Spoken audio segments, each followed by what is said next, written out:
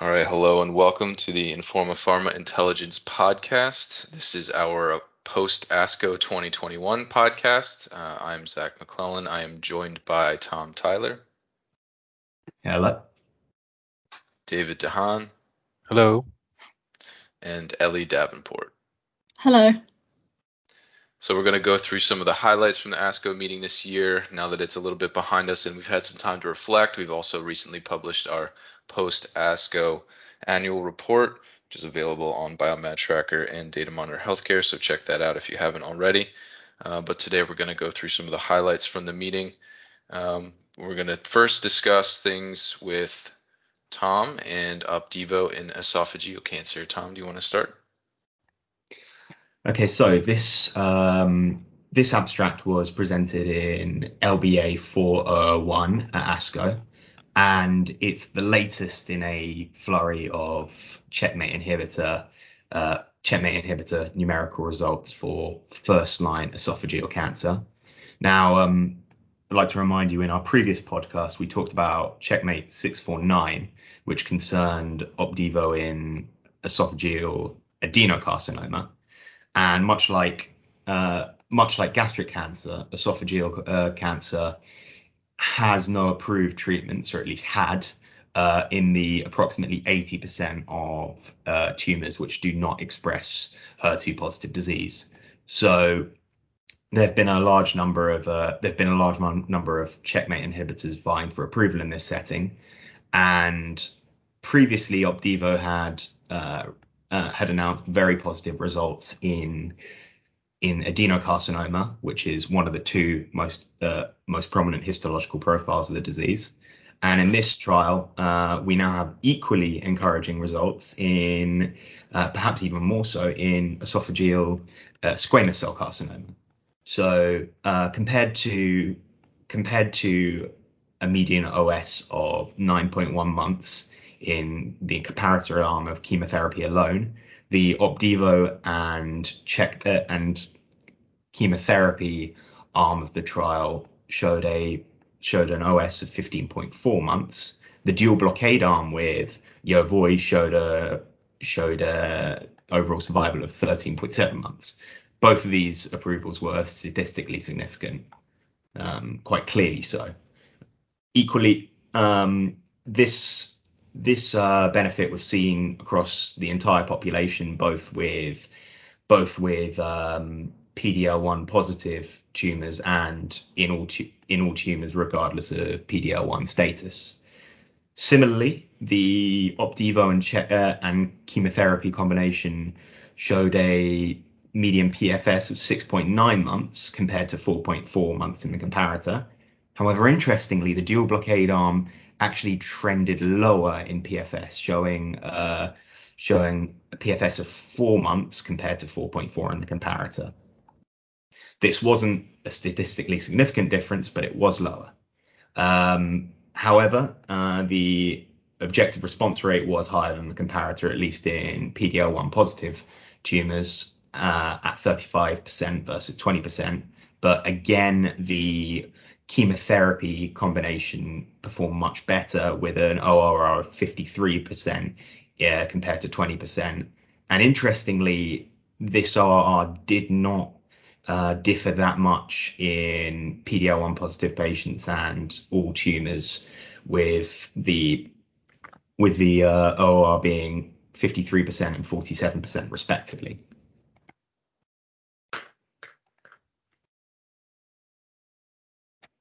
All right, thank you, Tom. Definitely some interesting and exciting updates there from Checkmate 648. I have a question. So you mentioned gastric cancer briefly. I know they're relatively similar indications in how they're treated. So does this have any implications for gastric cancer? Well, the Checkmate 649 trial did. In fact, it was hugely important for gastric cancer because esophageal adenocarcinoma and gastric cancer, the vast majority of which are adenocarcinomas, are histologically very similar diseases and treated in much the same way. However, squamous cell carcinoma is slightly different, which is why they had to separate it out into a different trial. So largely, no, this will be the implications for this trial will be confined largely just to esophageal cancer. Okay. Are there other checkpoint inhibitors being developed for this setting? Yes, quite a lot actually. So the main one is Keytruda. So that already has results from the Keynote 590 trial, which is in both adenocarcinoma and squamous cell carcinoma. We have numerical results for that. We also have BeiGene's PD-1 antibody tislelizumab, which we do not have any results for, numerical or otherwise, although it does seem to perform quite well in previously treated disease. So we'll see where that goes. And interestingly, we have another Chinese-developed antibody, sintilimab, which appears to be being brought to Western markets specifically for this setting, showing how potentially lucrative this is. And its pivotal trial in squamous cell carcinoma has reportedly reached its primary endpoint of OS, but we don't know much more than that. Okay, and how does this regimen compare to its competitors? So we only have numerical data for Keytruda, and tentatively it appears to perform slightly better. I'm basing that largely off the OS data. So the median OS in all patients of 13.2 months and in PDL1 positive tumors of 15.4 months was higher than the equivalent groups in Keynote 590, which was 12.4 and 13.9 months respectively. But of course, it's always important to caveat that these kind of cross-trial comparisons are imperfect and the PFS and overall response rate didn't differ that much.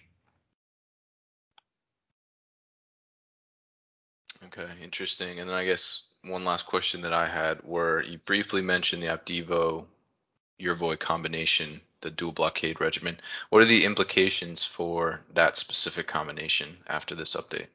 So across the board, it appears to perform poorer than the Opdivo chemotherapy combo. I'm looking particularly at the PFS data, although that wasn't the primary endpoint. The fact that it trends lower in the dual blockade arm than the comparator arm is not a good sign. Of course, there still was a significant OS benefit in both in all patients, regardless of PDL1 profile. But in light of that efficacy data, I can't imagine it would be widely used over the chemotherapy regimen, apart from in patients who are unsuitable for any kind of platinum chemotherapy. But that's a minority of the population. Awesome. Thank you, Tom. I think that's it for questions on this first topic, so we can move on. It's actually my topic next, so I'll be discussing the first results from the phase 3 VISION trial for 177 LU-PSMA 617 in prostate cancer. So the first results from the VISION trial were presented in the plenary session at the meeting.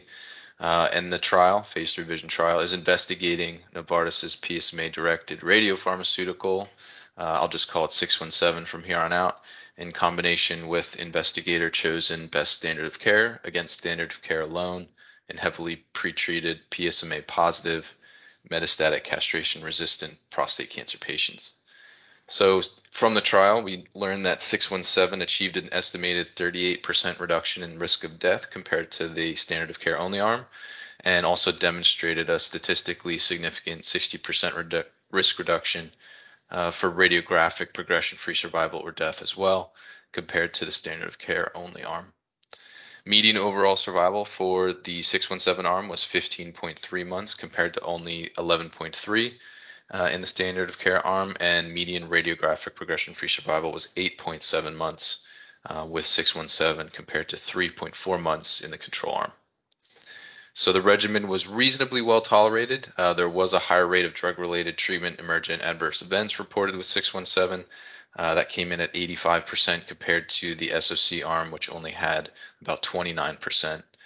And then also serious drug-related treatment emergent adverse events occurred in 9% of patients with 617 compared to 2.4% in the best standard of care only arm. So reasonably well tolerated, good efficacy results, but there were some issues with these results in the trial itself. Namely, there were some common therapies used in the treatment of prostate cancer that were excluded from the consideration as part of the standard of care regimens.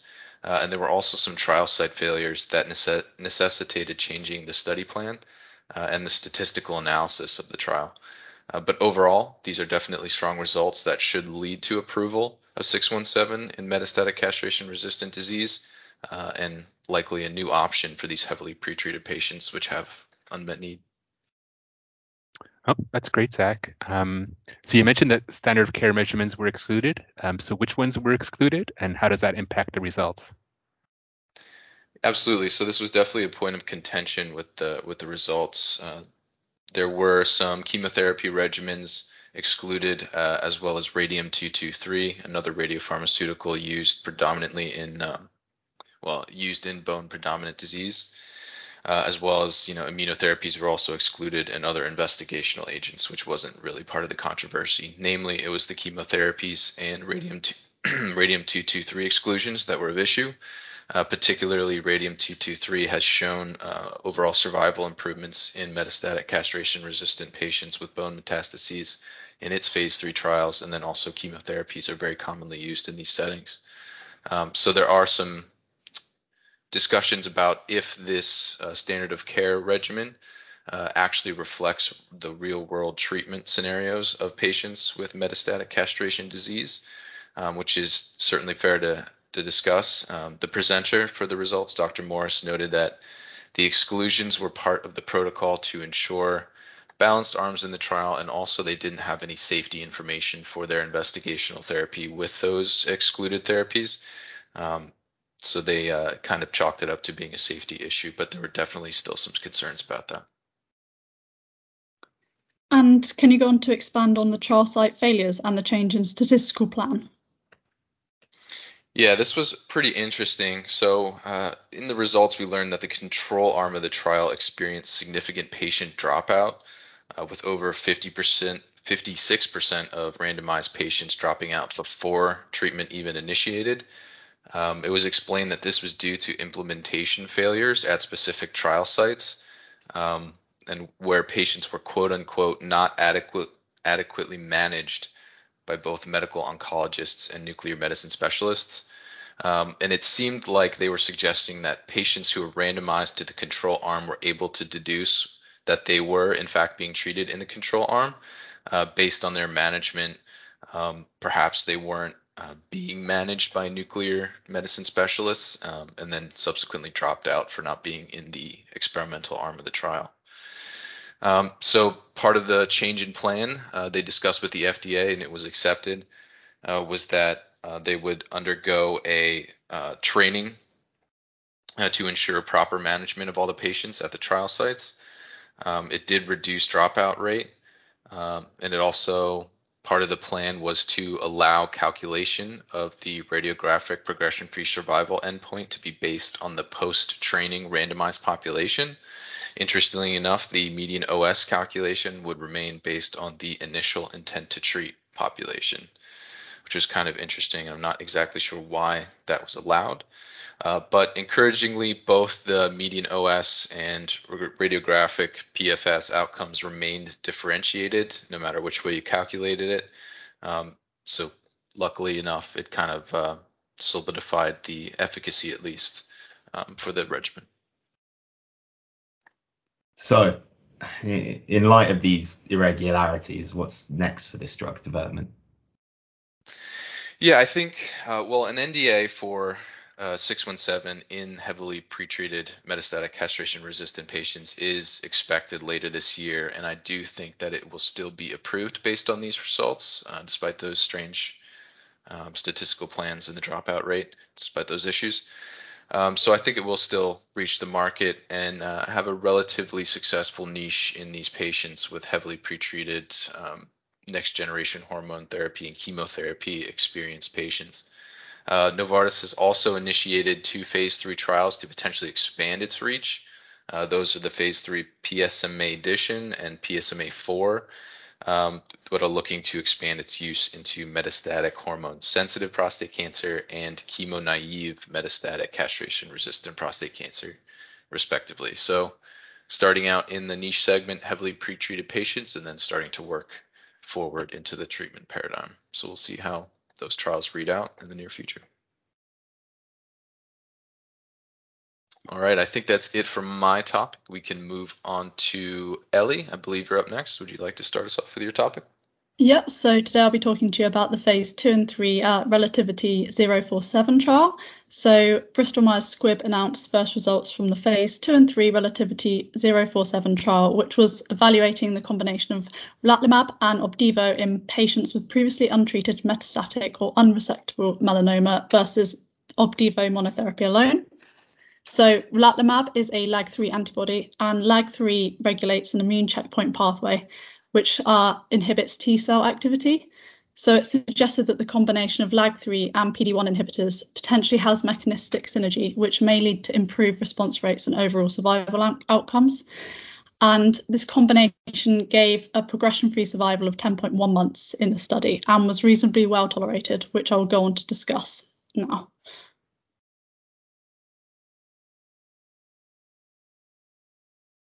All right, thank you. So I guess the first question would be, how do these data compare with current treatment options for first-line advanced melanoma patients? So the median progression-free survival in the relatlimab plus Opdivo group was 10.1 months, and this is significantly longer than the 4.6 months seen with Opdivo monotherapy alone. So these results compare quite well to the results seen with the combination of Opdivo and CTLA-4 inhibitor Yervoy. And this combination has long been a standard of care option for patients with unresectable or metastatic melanoma. So although the progression-free survival of 11.5 months seen with the Opdivo and Yervoy combination is slightly higher than was seen in this trial, it is difficult to know whether these differences are actually meaningful without knowing the composition of the patient population in the Relativity 047 trial, since the Opdivo and Yervoy combination demonstrated differential efficacy in subgroups defined according to PD-L1 status and BRAF mutation status. In the Relativity 047 study, patients were stratified by LAG-3 expression, PD-L1 expression, and BRAF mutation status, but we currently await subgroup analysis for that. And then I think you mentioned this, the safety profile. What does it look like for this combination? So the relatlimab combination showed a clear advantage over the Yervoy combination in terms of safety, particularly in the rate of grade 3 or higher treatment-related adverse events. So although the 18.9% grade 3 and 4 treatment-related adverse event rate for the relatlimab combination is higher than the 9.7% rate seen with Opdivo monotherapy alone, it is manageable, and less than half of the 59% grade 3 or 4 treatment-related adverse event rate seen with the Yervoy Opdivo combination in Checkmate 067. Also, the rate of discontinuation showed a similar pattern, with combination therapy demonstrating a lower tolerability than Opdivo monotherapy alone. However, from this, the relatlimab combination was significantly more tolerable than the Yervoy combination, with a 14% and 47% discontinuation rate, respectively. So I guess ultimately, how do you think the data from this trial will impact the treatment paradigm? So relatlimab is on track to be the first LAG-3 inhibitor that will be approved for unresectable or metastatic melanoma. And the relatlimab Opdivo combination would be Bristol Myers Squibb's second approved immunotherapy doublet for this patient population. And this combination looks like it could potentially lead to a new standard of care that would then lead to replacing PD-1 inhibitor monotherapy alone. And although we're still awaiting overall survival and overall response rate data, given the relatively similar efficacy between the relatlimab and Yervoy combinations, the safety data may allow the relatlimab combination to edge out the Yervoy combination in the future. So it may change the treatment paradigm for first-line metastatic melanoma. Really interesting update there. Thank you, Ellie. I think that's it for this topic, and we can start off in some of the hematological oncology indications now. And David, do you want to take us off from here? Sure, Zach. So the first abstract I will discuss is updated data for Johnson & Johnson's ciltacabtagene autoleucel, also known as cilta-cel. Cilta-cel is a BCMA-directed CAR T therapy being developed for heavily pretreated multiple myeloma. Over the last couple of years, BCMA has emerged as a new target for this disease, and we now have 2 anti-BCMA agents that have been approved for fifth-line or later disease. There's GlaxoSmithKline's Blenrep, an antibody-drug conjugate approved in the US and EU, and Bristol-Myers Squibb's Abecma, a CAR T therapy approved recently in March 2021 in the US. Cilta-cel is currently under regulatory review, and so is positioned to be the second FDA-approved CAR T therapy for multiple myeloma. At ASCO, J&J presented some impressive updated data from CARTITUDE-1, the pivotal phase 1b/2 trial. So with a median of 18 months of follow-up, CARTITUDE-1 reported a 98% overall response rate, with 80% of patients reporting a stringent complete response. This 80% stringent complete response is an improvement over the 67% rate reported at ASH last December and indicates a deepening of response with longer follow-up. The ASCO presentation included an estimated median progression-free survival of approximately 23 months, with the 18-month overall survival rate at 81%. There were 61 patients with a complete response who were evaluable for minimal residual disease, or MRD, assessment. MRD looks for the deepest responses, and in these 61 patients, 92% were MRD negative, which is really great. Taken together, these are very strong data that indicate that cilta-cel may have best-in-class efficacy. Thanks, David. Definitely a really big update there. Very impressive. You may have hinted at this already, but how does this compare to approved class competitor Abecma? Yeah, so at ASCO, we also saw updated data for Abecma with a median follow-up of 25 months. Comparing the 2 sets of data, cilta-cel beats Abecma both on overall response rate, so 98% versus 73%, and on the complete response rate, so 80% versus 33%. Interestingly, all the complete responses with cilta-cel were stringent complete responses, while with Abecma, it was a mix of stringent and non-stringent complete responses. Cilta-cel also reported an improved progression-free survival of 23 months versus 9 months for Abecma. And kind of a key question now for cilta-cel is whether the PFS will show a plateau indicative of a curative effect in a fraction of patients. And so we'll have to wait for that data. That's really interesting. And what was the safety profile like for cilta-cel? The cilta-cel safety profile was consistent with what has been previously reported. Cilta-cel and Abecma have reported similar rates of grade 3 or higher CRS at 4% each, and grade 3 or higher neurotoxicity at 2 and 3%, respectively. However, with cilta-cel, there has been a concern with delayed neurotoxicity, which includes movement or neurocognitive changes, Parkinsonism, or motor neuropathy events.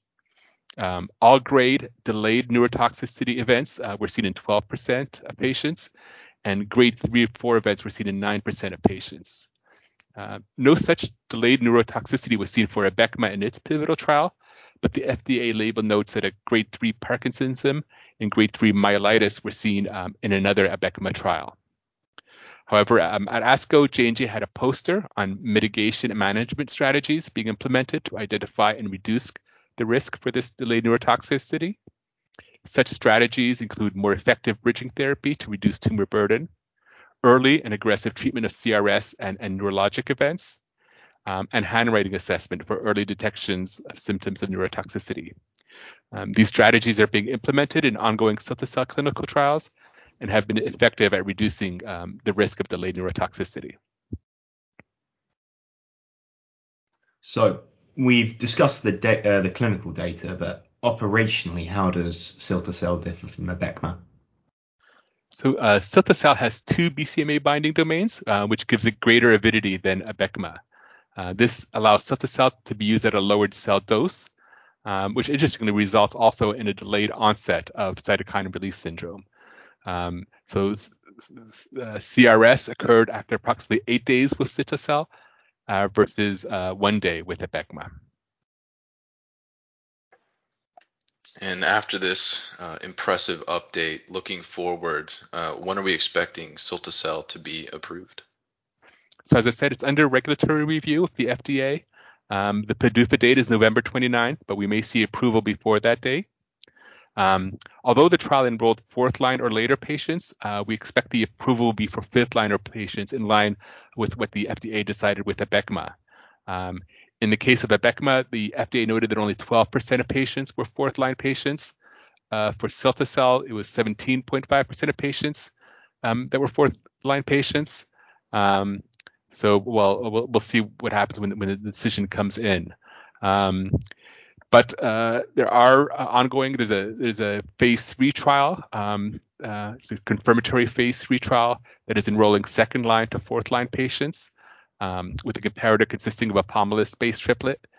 So we may eventually see a supplementary approval for 2nd line or later patients. Fantastic. Thank you, David. And I believe that's it for this update in multiple myeloma, but I think your topic is also next in CLL. Sure. So the second abstract I will discuss is abstract 7500, which reports the first results for Elevate-RR, a phase 3 trial comparing Calquence to Imbruvica in previously treated CLL. Both Calquence and Imbruvica are irreversible inhibitors of Bruton's tyrosine kinase, or BTK, which plays an important role in B-cell development. Imbruvica was first approved for CLL in 2014, and following a 2016 label expansion for first-line therapy, it became the preferred option for these frontline patients. While effective at inducing long-lasting partial remissions, Imbruvica has warnings for bleeding, infections, and cardiac arrhythmias. Calquence is a more selective second-generation inhibitor of BTK and has been proposed to have a better safety profile, which has been confirmed in this phase 3 trial. So the trial enrolled patients with relapsed or refractory CLL after at least one prior therapy. Patients had high-risk CLL as determined by having a 17p deletion and or an 11q deletion. The trial met the primary endpoint of non-inferiority on independent review committee assessed progression-free survival, with the two therapies having identical PFS of 38.4 months. However, Calquence demonstrated a superior safety profile with a significantly lower incidence of the following 4 events. There was a lower incidence of atrial fibrillation or flutter, so 9.4% for Calquence versus 16% for Imbruvica. A lower incidence of bleeding, 38% for Calquence versus 51.3% for Imbruvica. A lower incidence of hypertension, so 9.4% versus 23.2%, and interstitial lung disease pneumonitis, 2.6% versus 6.5%. There were also lower rates of adverse events leading to discontinuations. This broke down as 14.7% for Calquence versus 21% for Imbruvica, as well as deaths due to adverse events, 6.4% versus 9.5%. Compared to Imbruvica, Calquence did not show improvements for 2 secondary endpoints. This was the incidence of grade 3 or higher infection, where both showed an incidence of about 30%, and also incidence of Richter's transformation. While Calquence showed a trend for improved survival with a hazard ratio of 0.82, it was not significant.